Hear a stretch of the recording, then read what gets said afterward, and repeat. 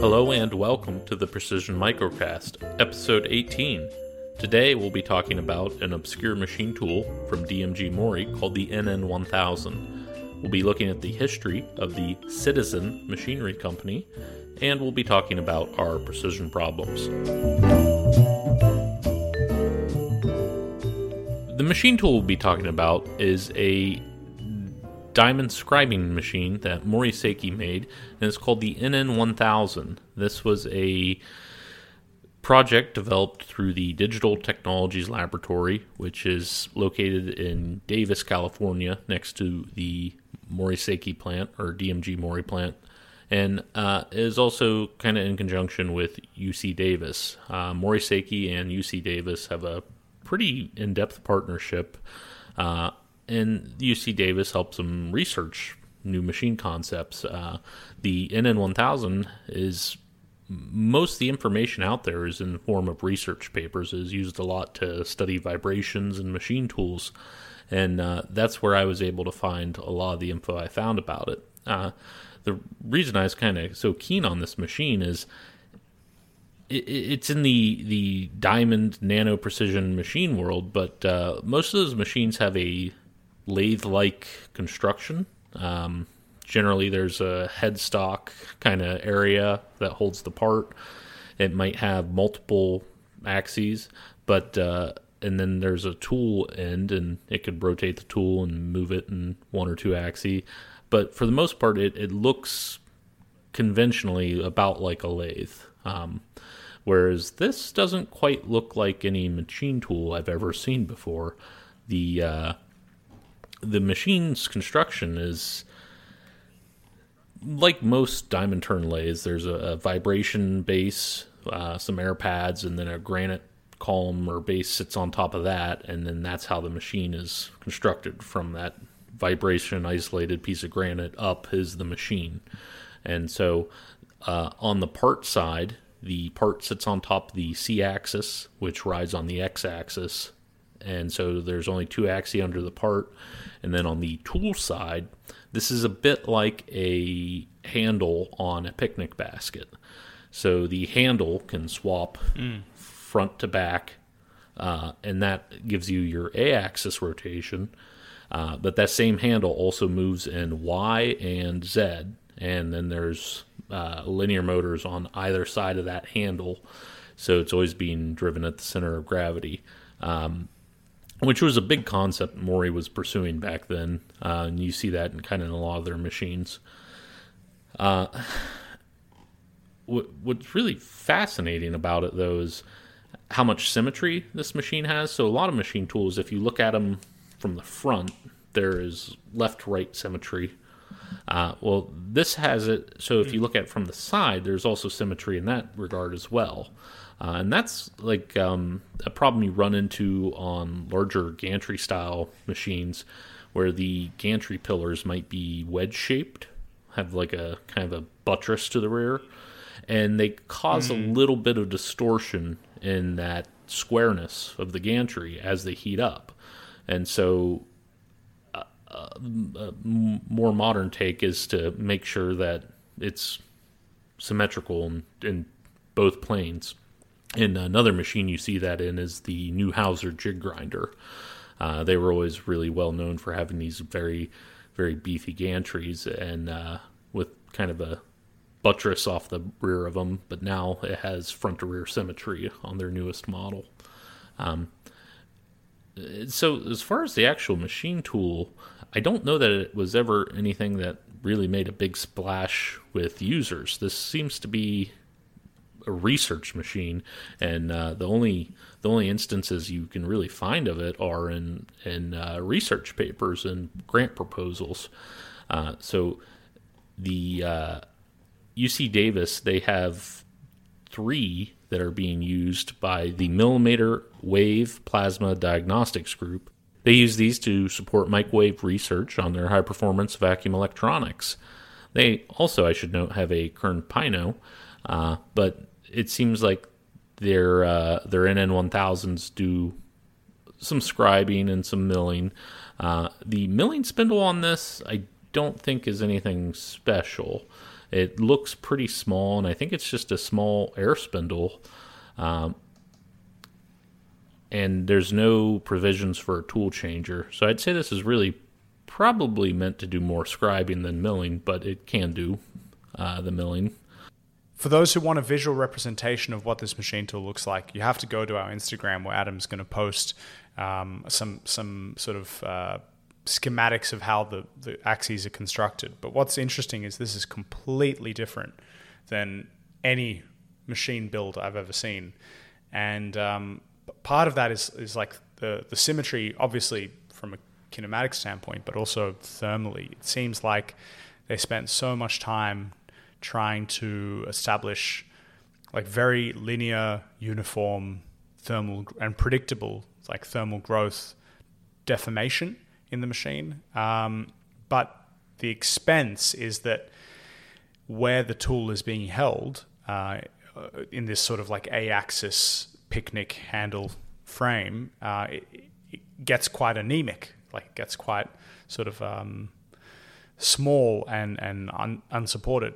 Even though there's no real cantilevers, it does mean, like because of this thermal symmetry concept, it does mean that you're very limited in what you can do on the machine. And like in the preparation for this segment, when we commented that this lab had a Pyramid Nano, Adam's like, oh yeah, they just use that for roughing. And that actually might be true. They might just rough everything out on the Pyramid Nano and just take off microns on this scribing platform. Yeah, one of the more interesting things I found about this is I found one running at a trade show exhibit, a picture, and they put it in a air-conditioned enclosure, the entire machine. That's so neat. Yeah, and because these machines really do need a pretty high degree of climate control, but you would assume like a typical trade show would be air-conditioned at least. But it's very cool to see it in its own little glass booth scribing away. It could be just to protect all the fangirls as well, like flocking onto the machine. What I really like as well is the compact size. I mean, it's not by any means a garage machine, but because it's so small, it's so tempting to like just say, oh, I could fit this in my garage.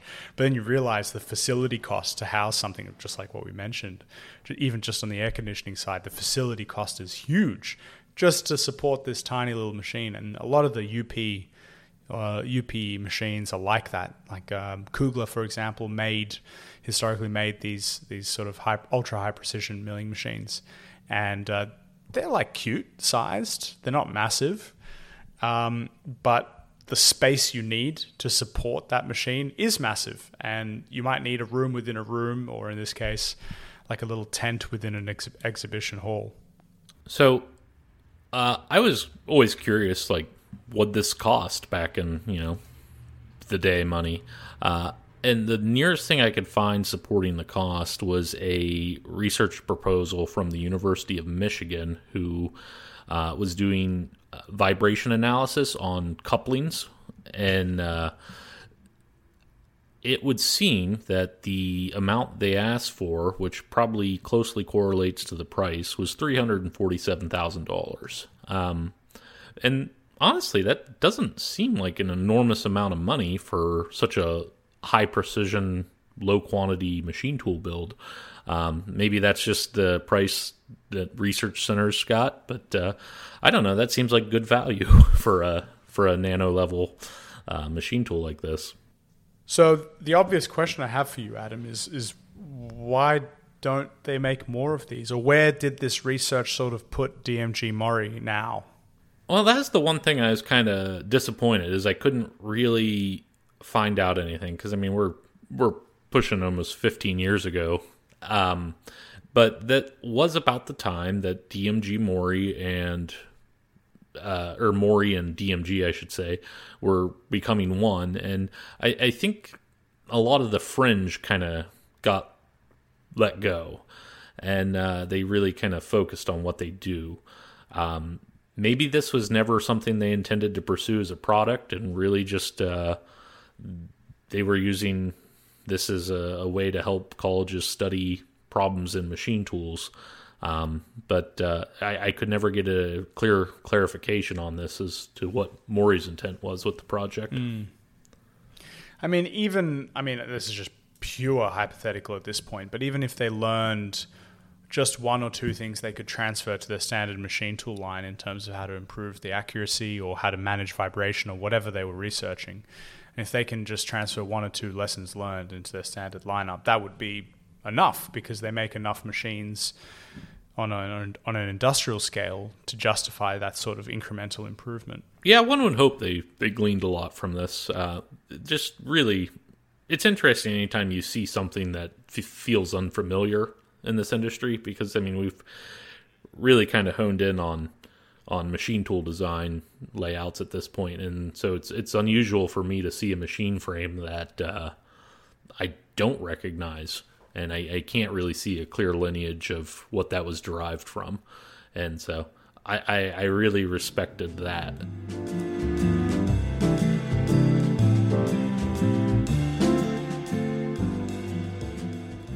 So for our history segment, we're going to talk about a company called Citizen. And many of you may know Citizen from their machine tool fame. They make sliding head machines. And many of you will also know Citizen from their watchmaking company called Citizen, where they manufacture watches in Japan. And this is like a really, really big and broad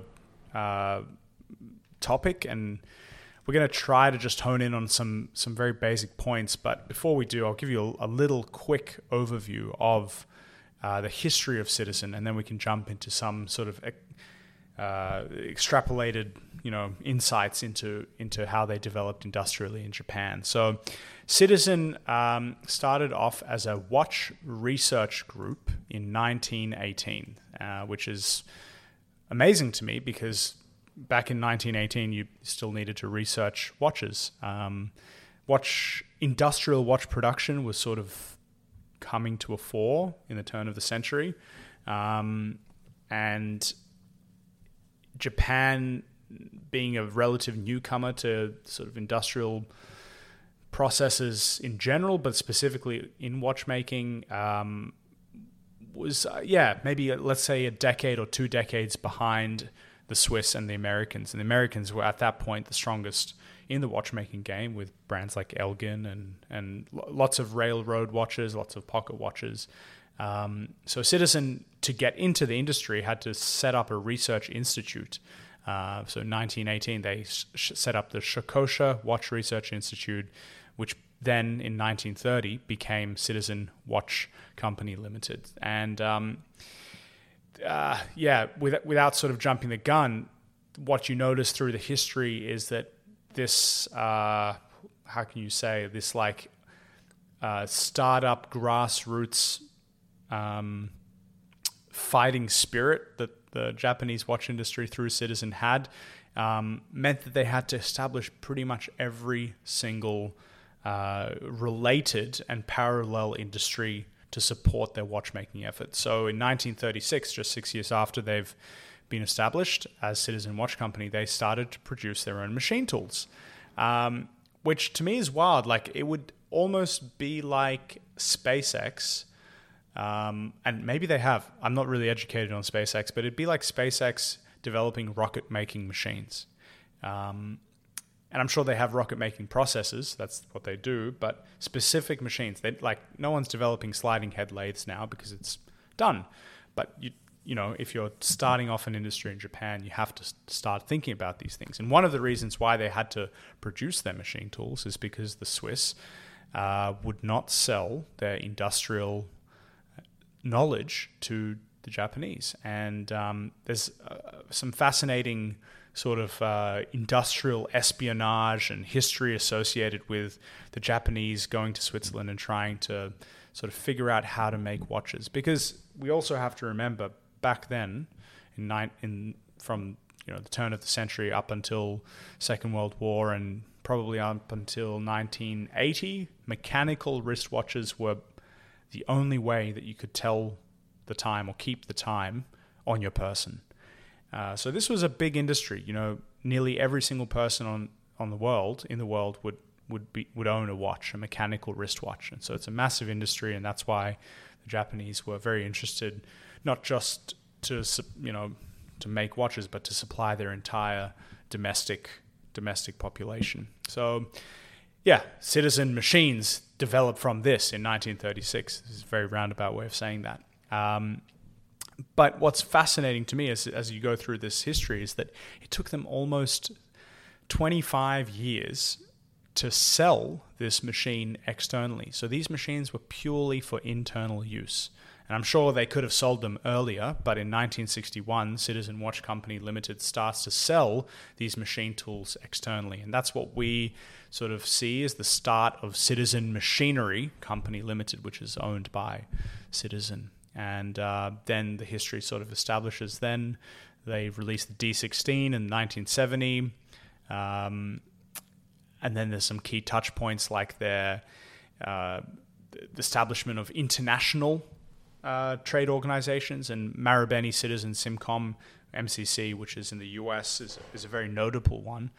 And it's notable because currently, according to Citizen, so don't take my word for it, take Citizen's word for it, they have the largest market share for sliding head Swiss lathes in America. So this move in 1985 to sell machines to the US eventually fruited as being the correct decision.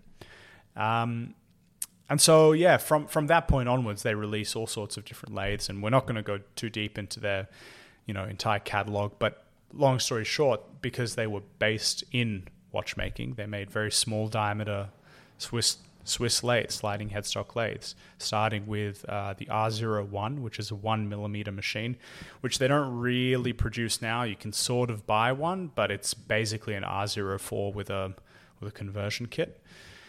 And they go up to 32 millimeter lathes that you can actually expand to go a bit higher than 32 millimeters, and they even make multi-spindle lathes. And in combination with Miyano, who they joined with in 1985,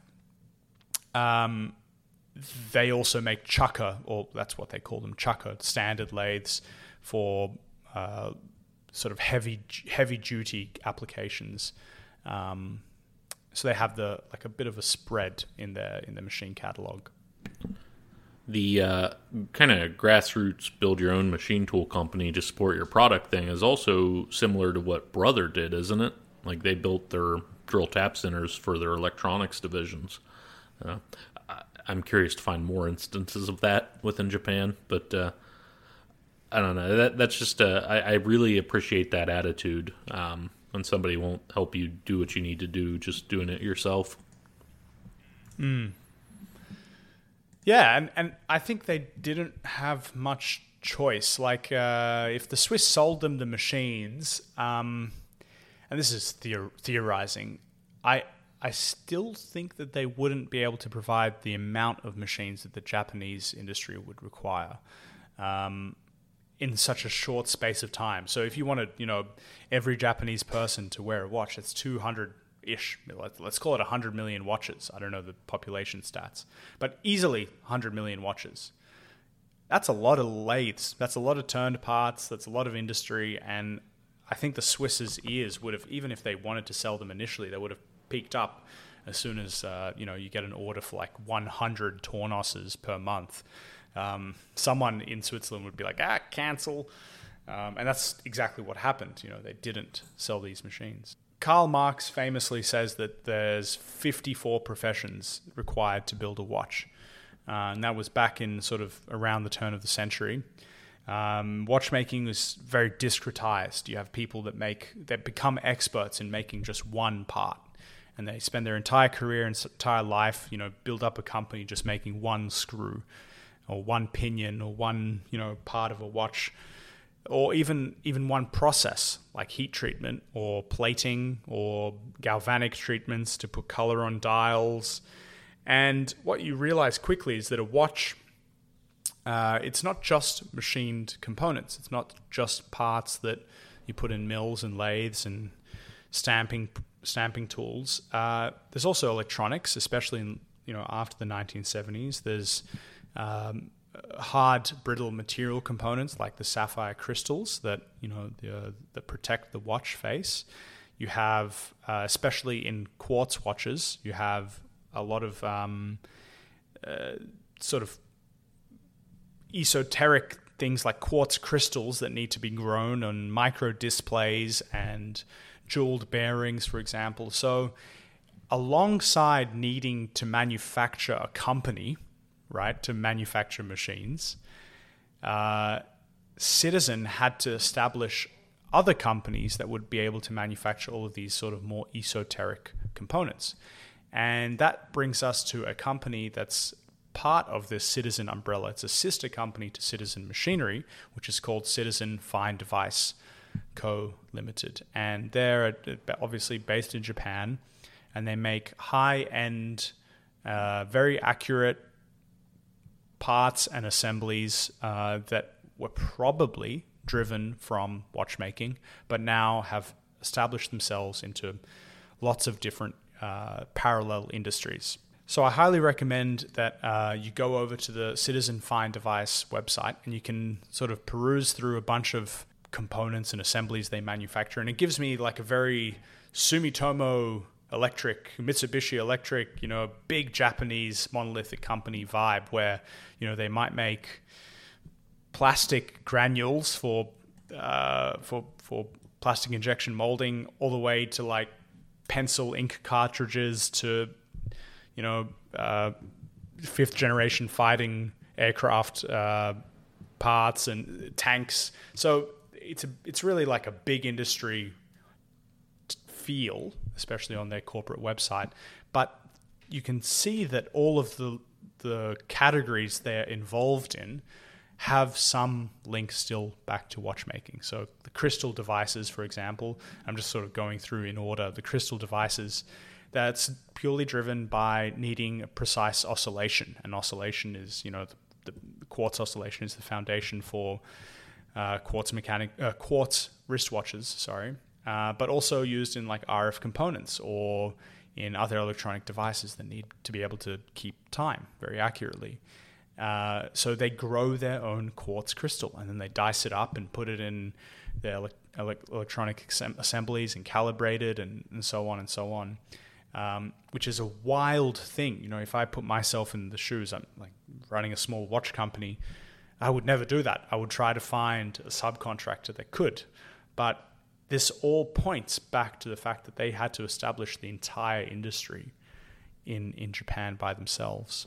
Crystals are getting really popular with Gen Z. That might be like a nice little side business for you. Yeah, your aura's off. Here, have a quartz crystal. Also, interestingly, and if you go onto their website, you'll see this, they make measuring instruments. And this is attractive to me because, as a bit of a sort of measurement geek or metrology geek, you're always looking for what else is out there. Heidenhain makes something amazing, so do Ma and Tessa and so on. But no one really knows of Citizen Fine Device. I mean, people obviously do. They sell their products, but for a very long time, I had no idea that Citizen would be able to sell you an LVDT, for example. Or statistic process control modules that you can put into assembly process. And they seem, at least on paper, to be incredibly accurate. So some of their LVDTs have a resolution of 0.1 micron. And the stated accuracy on these tools that they're making is in line with what the German and Swiss would be making as well. Very interestingly is I can assume that all of these instruments were driven from an automation as well as a sort of mass production need, but they're still available to buy, and you can even get in touch with them and purchase single quantities of data capture units or displacement sensors and things like that. They make a 1 micron graduated 2 or 50 micron total travel dial indicator. And I think you need to get one just as, It's a nice looking indicator, but just kind of as a neat little watch machinist collector's thing, I think it'd be worth adding to your collection. Yeah, the indicators that they have, that one that you've just mentioned, it's massive. It's like a dinner plate almost. And you can really see in between the graduations, you've got this sort of like levering resolution effect where the spacing between your graduations is huge. And it's also fairly low force. I think it's like 0.5 newtons of gauging force, which it's quite low. I think, my birthday's coming up. Maybe I should get something for myself. There's a gauge company in the U.S., Dorsey, that makes a half micron indicator, and it's just their regular indicator, but with like a 4-inch bezel. And they're always kind of comical to see.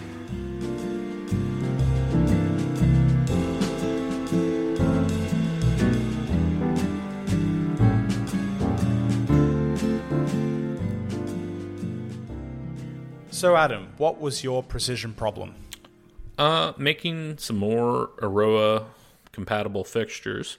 And so typically when I do an Erowa project, I just put the hole pattern into a block of tool steel and attach the flexure. But I'm starting to realize that I'm setting myself up for failure because all the very nice Erowa fixtures I've made are not pallet changer compatible. So on this project, I need to put some small Hermann Schmidt vices onto an Erowa pallet, and I thought, why don't we just use the pallets Erowa sells? They're a little bit more expensive than my route, but this way, if down the road I ever get a pallet changer, they'll install directly. I don't have to remake any fixtures. And so the idea was to cut a slot in the pallet, and the vise kind of sits in the slot, and that keeps it from shifting side to side, and then there's holes in the vise to attach it to the pallet. So really just a slot with some tapped holes, but I wanted that slot to be as central to the 0 point on the pallet as possible. And how I got that, you can really chase tenths or sub-tenths increments on the mill all day, but the thing to do is really just set it up on the grinder and grind one side of the slot, rotate the pallet 180 degrees in the slot and the holder in the chuck, and grind the other. And rotating the pallet about the holder inherently makes the slot centered to as good as the pallet repeats on the holder. And that just felt like a really robust way to get the centered accuracy I wanted. No, yeah, that makes total sense that you'd want that vise on a pallet. I always go backwards and forwards on building custom fixtures that have future applications that I don't foresee straight away, because it's it can take quite a bit of time to introduce some planned future capability. But with a vise, you're always going to use a vise. Yeah. So no matter what pallet changing machine you get, you'll always use that Hermann Schmidt vise, and it seems like a no-brainer. And the one gripe I always have with these Erowa vices is if they aren't centered well, like, how can I explain? Like if you just bolt a vise down, it's always going to be shifting around relative to the Erowa pallet, and so the fixed jaw of a vise is going to be moving, as you tighten it and move it. But having it constrained, especially like so centrally on axis, seems like a perfect solution. Yeah, so I'm happy with it, and it was relatively quick, but there's a real bargain on the Erowa brass pallets. Those are like unbelievably economical, and I use them a lot for kind of small, like sub 100 piece runs of various parts, because it's a $40 fixture. Like you can set it aside and reuse it again, and you mill a little off the top. But the larger stainless pallets, those do start to get a little costly. But I looked at vices that had the Erowa integrated into the back, and boy, those get expensive very quickly. And then the other problem is they're all kind of optimized for 5-axis machines, meaning they have like a fair amount of height to them. And I'm not in a place where I need that right now. So I was able to get the stack up height way down by just buying a Hermanschmidt vise and bolting it to a pallet. Mm. Yeah, M5 Micro on Instagram, John Backlund, they've also done something with like an Erowa mount with a Hermanschmidt vise, and that's very pretty. It seems like such, I mean, we've got something as well that we constantly use, and it seems like such a no-brainer to have in any Erowa catalog. It's just so prohibitively expensive if you buy it from Erowa. Yeah. So it's been what, like maybe 2 years since you've gotten into Erowa? Yeah, just about. So just about. What's the thoughts? What's your verdict? It's kind of like addictive. I'm on eBay way too much, and I was never like an eBay guy, but the secondhand market prices on Erowa chucks are so much better than new, and really they're not much goes wrong on them unless it's coming off of like a RAM EDM machine. And so it really is one of those scenarios where I'm quite comfortable to buy used. And so I bought a couple new chucks, and I bought a couple used on eBay at a significant savings. And I just kind of have it to the point now where there's a chuck for every machine, and I have most of my repeat work on pallets, and that makes setup just kind of painless. And I've even been able to pull off quite a few times where I'm concurrently running different jobs, and it's just because a lot of the knife parts I make, you have like a near net blank that's water jet from a sheet of blade steel, and you're bolting it onto a pallet with lots of socket head screws, and that takes a while to change over. So if I can not have to build a second pallet for that product, but instead just stick another product's pallet in the machine, and I'm concurrently running 2 jobs while I'm changing the pallet over, that's as much runtime as you can get out of a Haas mini mill, but also it keeps me from having to make duplicate fixtures. So it's been working out really well. How many times have you fat-fingered the program and run program 1 on pallet 2? Never. No, honestly, I'm very afraid of myself doing stuff like that. So I use the probe, and it basically looks and makes sure if it's got the right pallet in the machine. Nice. Yeah, and what about, by now I think everyone's seen your micro-shaping Erowa mount video. Was that something that was unexpected, or was it planned from the start to have Erowa on a grinder? Well, I always wanted to do more shaping on the grinder, but I also wanted to get a high-speed NSK spindle and to be able to vertically grind on that machine. And I was thinking how, making some kind of elaborate mount to get a spindle held vertically. And I thought, well, those NSK spindles are pretty small. I think it's like a 30 millimeter shank. And you could almost just put the spindle in an Erowa pallet. And that gives you the benefit of you can mount the spindle vertically, or you can mount it in line with the table's reciprocation. Which means if you had a part on a spin fixture, coaxial to that spindle, you could ID grind using the table's reciprocation. And so that's something I want to... I don't think I want to buy a high-speed spindle used. I feel like that's... I don't know. That gives me the heebie-jeebies. So I want to take a closer look at the NSK catalog and figure out what all I want out of that. So the game plan then is the spin fixture should be on an Erowa mount as well. And then you should have a dressing diamond on an Erowa mount. And then you never have to use the magnet. The magnet stays on, and you just switch everything out, and you dress your ID spindle and then put the part back on. Yeah, I don't know. I don't think I would have such a huge problem with that. I even considered at one point I have a 12-inch magnet on my CNC grinder. Maybe going down to like a 6x6 magnet and then having a Erowa chuck next to it. Because like you put an Erowa pallet on top of the magnet and then your pallet on top of the chuck, like you get a serious stack up all of a sudden. It's literally like Lego, but for big boys. It's equally as addictive. You're right. I mean, eBay is not kind to you at like late at night when you're just perusing and say, oh, that's only $300, and you suddenly have to ship it from the US and use Adam as a drop shipping service. Anyway, that's neither here nor there. But I'm glad that you're enjoying Erowa. Yeah, I'm glad you pushed me into it. It's I don't know, it was one of those things I knew I needed to do, but I also knew it was going to be a ton of work, and it was.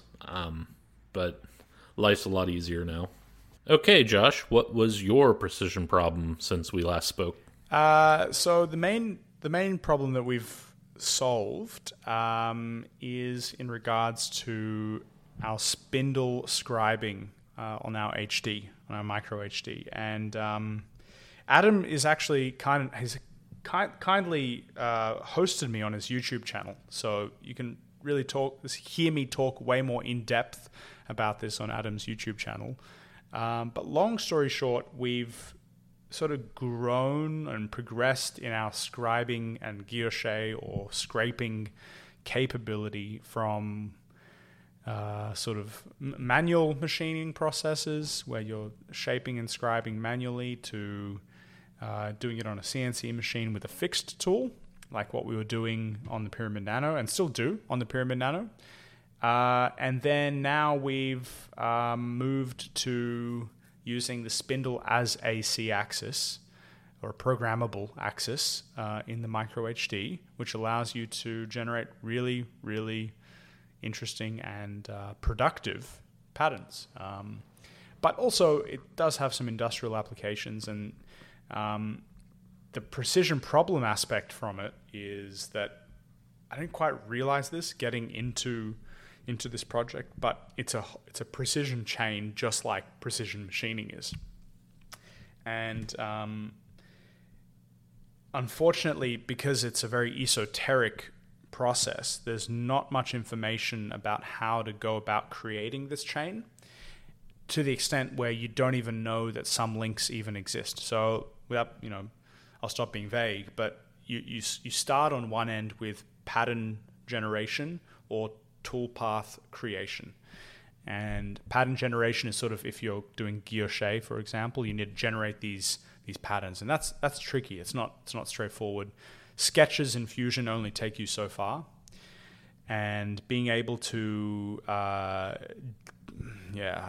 hate the word, but like procedurally generate, or if you utilize software to drive splines and equation-driven sort of modulations, that all needs to be established somehow. And we ended up using Rhino and Grasshopper to drive a lot of these patterns, and that's worked really well. So this is like a non-standard CAD suite that's actually more on the design side. It's like architectural design, and we're using that to generate these patterns. So if you're doing guilloche, you sort of have to generate all this you have to create this link in the precision chain. But if you're going and doing like sort of more of industrial projects, like let's say micro deburring of parts or things like that, generally CAD/CAM suites can generate your toolpath. But the next link in the chain is your post processor, and having a post processor that does exactly what you want in outputting these like tangential moves is really, really tricky.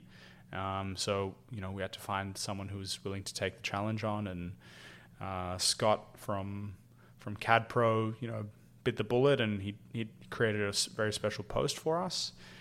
And then you sort of start looking at the machine, and the machine's split up between sort of the kinematics of the machine and the control of the machine and the tooling that you use. And both of those problems are not so easy to solve. And maybe this is a really good segue to push our listeners to the video where I'll probably expand on the tooling and the the machine usage a lot more. So yeah, that's been our last 2 or 3 months trying to figure this out. And to date, we're the only people in the world who are doing this on a micro HD, outside of one watchmaking company in Switzerland. But they're using it on a HSK 25 machine. So I still feel unique being able to use it on an HSK 40 machine. I can't imagine, even within the watch industry, using the spindle as a C-axis in the machine that doesn't seem like it'd be all that common, just because, like you said, there's an enormous amount of hurdles. Yeah, there's it's tough because a lot of this is the real clincher. A lot of the people that have developed this are really secretive about it because they don't want their customers to have their illusion of handmade be popped. Some guy hunched over 100-year-old guilloche machine. Yeah, that's what everyone wants. But what you quickly realize is that's not really possible on scale. And you either have to pay for that and buy a watch from Josh Shapiro, or, that's an American watchmaker, or someone from Switzerland who's known for that type of work. Or if you're a big company, you have to bite the bullet and either stamp or coin the patterns into the dials or cut them with a CNC machine. So it has been developed, but it's ultra secretive. And what you'll find is that this type of technology usually gets developed as a standalone machine. So it's not really like a spindle. It is more like a C-axis, and it's not really a tool-changing machine and so on. Willerman historically have been able to do this type of work, and their modern machines do it on an industrial scale. But that's still such a small subset of watchmaking. So it's definitely not new. It's been done before, but it's not been, I guess, executed in the public domain like I've shown.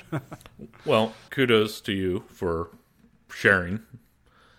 It's been really interesting to watch. I've toyed around trying to get my Mori to do it a few times, and by the time you realize what all needs to happen to get that to do it out of cam, it's you just kind of close the laptop and walk away.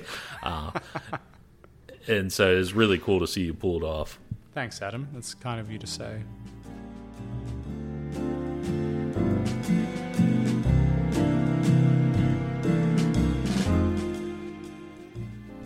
And thank you for listening to episode 18 of the Precision Microcast. We're your hosts, Adam Demuth over in Ohio and Josh Hacko here in Sydney, Australia. And we really appreciate your time and listening. And we highly recommend you go to our Instagram page where you'll see some visual content that will accompany both the machine tool segment as well as sort of precision history and precision problem segments. So thank you again for listening, and we'll see you guys next time. Bye.